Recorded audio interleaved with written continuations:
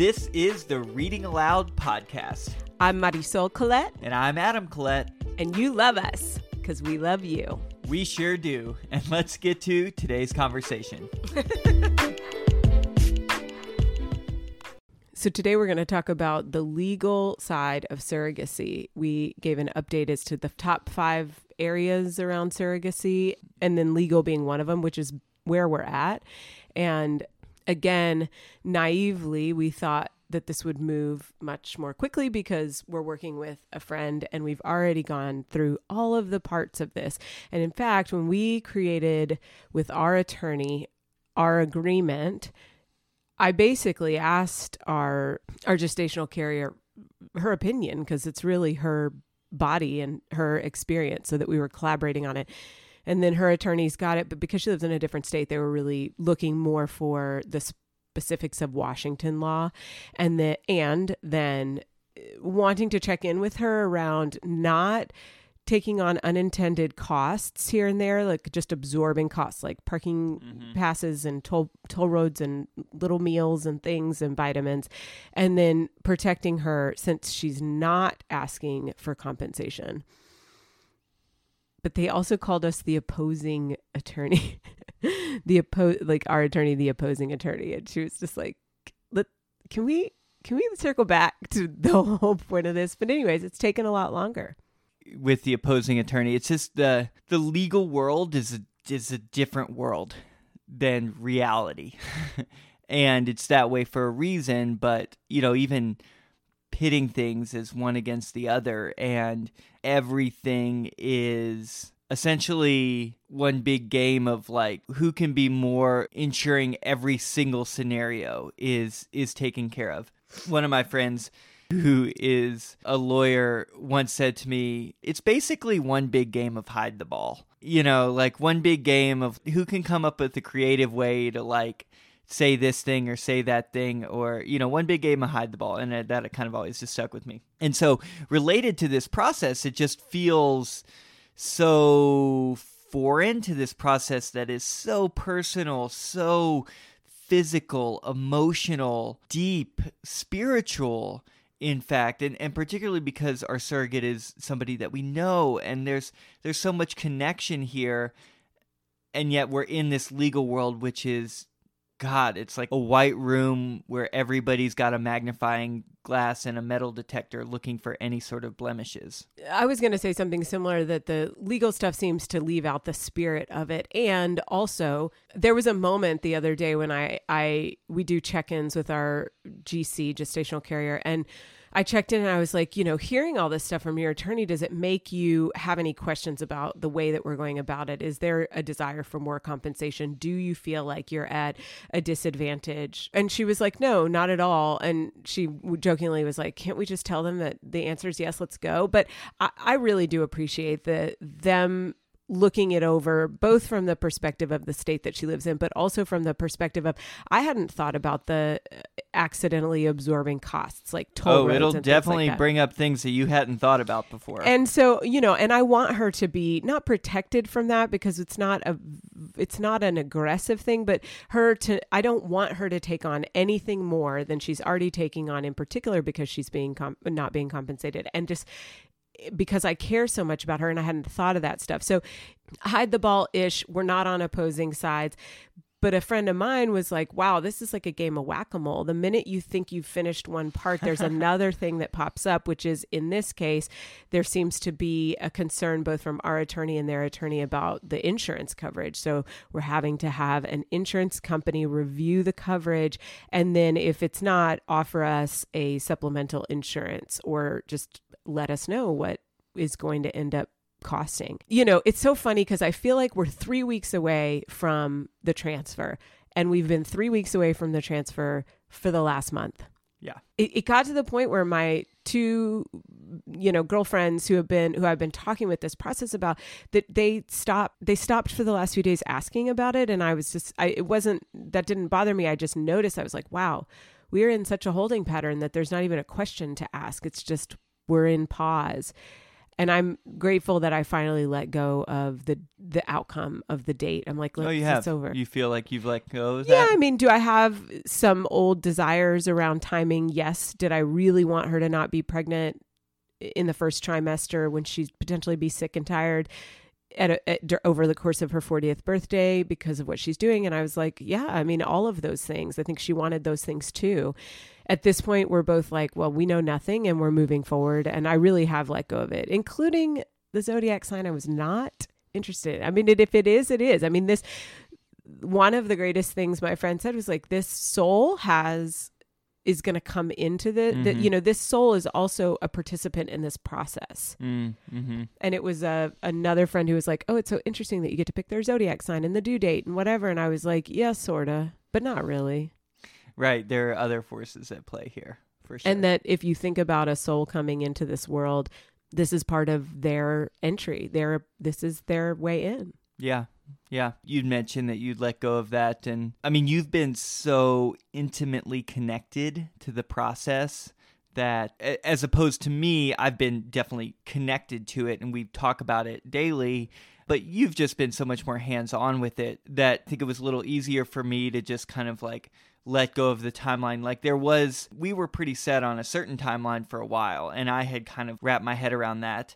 Congratulations. And I don't know if that's the right word, sure, but like, that sounds nice. Yeah, congratulations for being able to vocalize and to let go of that process, or let go of that, like that expectation for those dates and what it's going to look like. Because boy, have we both had to learn that lesson over and over and over again. And it has just come in such a variety of ways.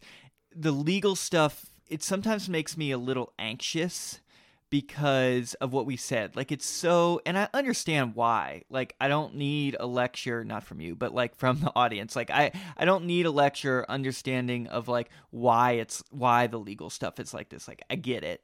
But at the same time, it just makes me anxious because it feels a lot of times just so disconnected from our reality. Feels like it's crazy making sometimes. Like I can only imagine you who've been more intimately involved you just handle it so well. And even me on the outside. Yeah, I'm like, oh God, like, can we not, like, is there no trust anymore in the world? Like, can we not just figure this out? And I know that's not a reality, but yeah, I mean, I wish that were the case. And I appreciate that never will we have to ask each other, our GC and us, a hard question that we weren't prepared to consider in this process. So it will help us have less disruptions in the future and no questions and no vague areas. And also our attorney was like, I empathize with you all. And it was hard to hear because I was like, just empathize with us. But she was like, and this is going to provide the most stable foundation for you all to get your birth order, so that there won't be a question from the attorney. Right. Yeah, that's a big deal. Yeah, exactly.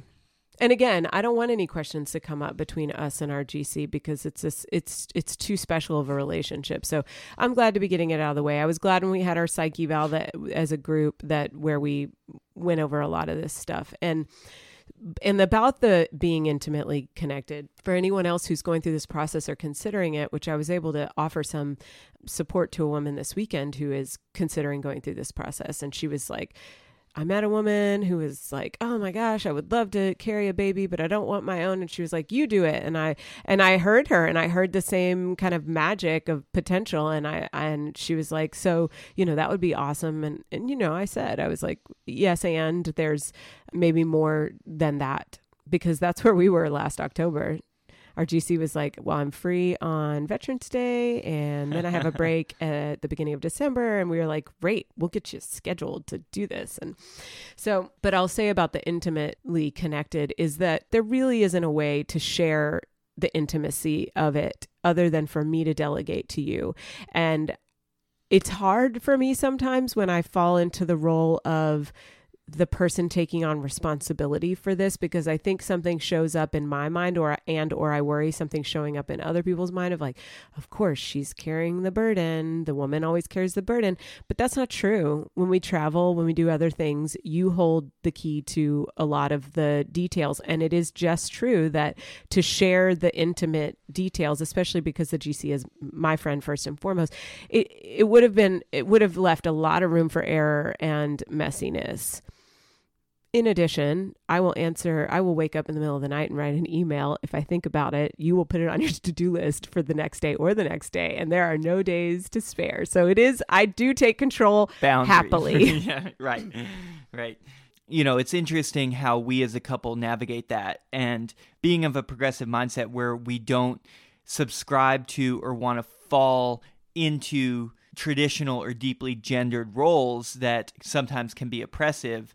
It's like, how do you also navigate when those roles are taken in the traditional gender? So, you know, with the pregnancy stuff and with all of our fertility journey, I mean, I think for the most part, you have been the point primarily. Maybe there have been certain aspects of things through IVF or whatnot. For sure. You were in charge of all the medication. I didn't have to think about it at all. Right. When you were able to recall that stuff when our GC was here to then help her figure out the medication. Right.